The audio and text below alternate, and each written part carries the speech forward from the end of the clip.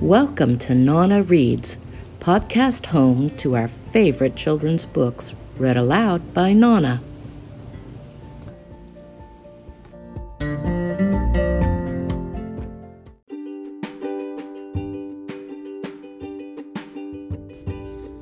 If You Give a Pig a Pancake by Laura Numeroff, illustrated by Felicia Bond.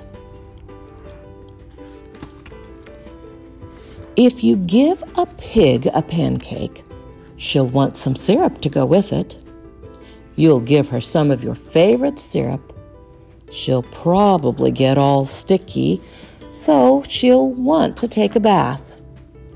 She'll ask you for some bubbles. When you give her the bubbles, she'll probably ask you for a toy. You'll have to find your rubber duck. The duck will remind her of the farm where she was born. She might feel homesick and want to visit her family. She'll want you to come too. She'll look through your closet for a suitcase. Then she'll look under your bed.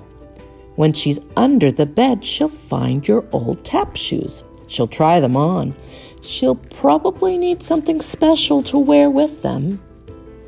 When she's all dressed, she'll ask for some music.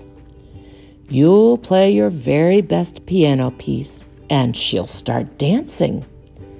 Then she'll want you to take her picture, so you'll have to get your camera.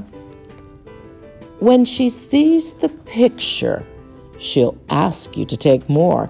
Then she'll want to send one to each of her friends. You'll have to give her some envelopes and stamps and take her to the mailbox. On the way, she'll see the tree in your backyard. She'll want to build a tree house, so you'll have to get her some wood, a hammer, some nails.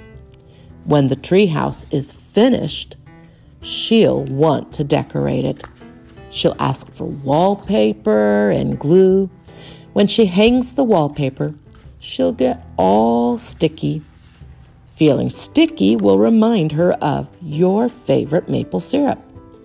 She'll probably ask you for some. And chances are, if she asks you for some syrup, she'll want a pancake to go with it.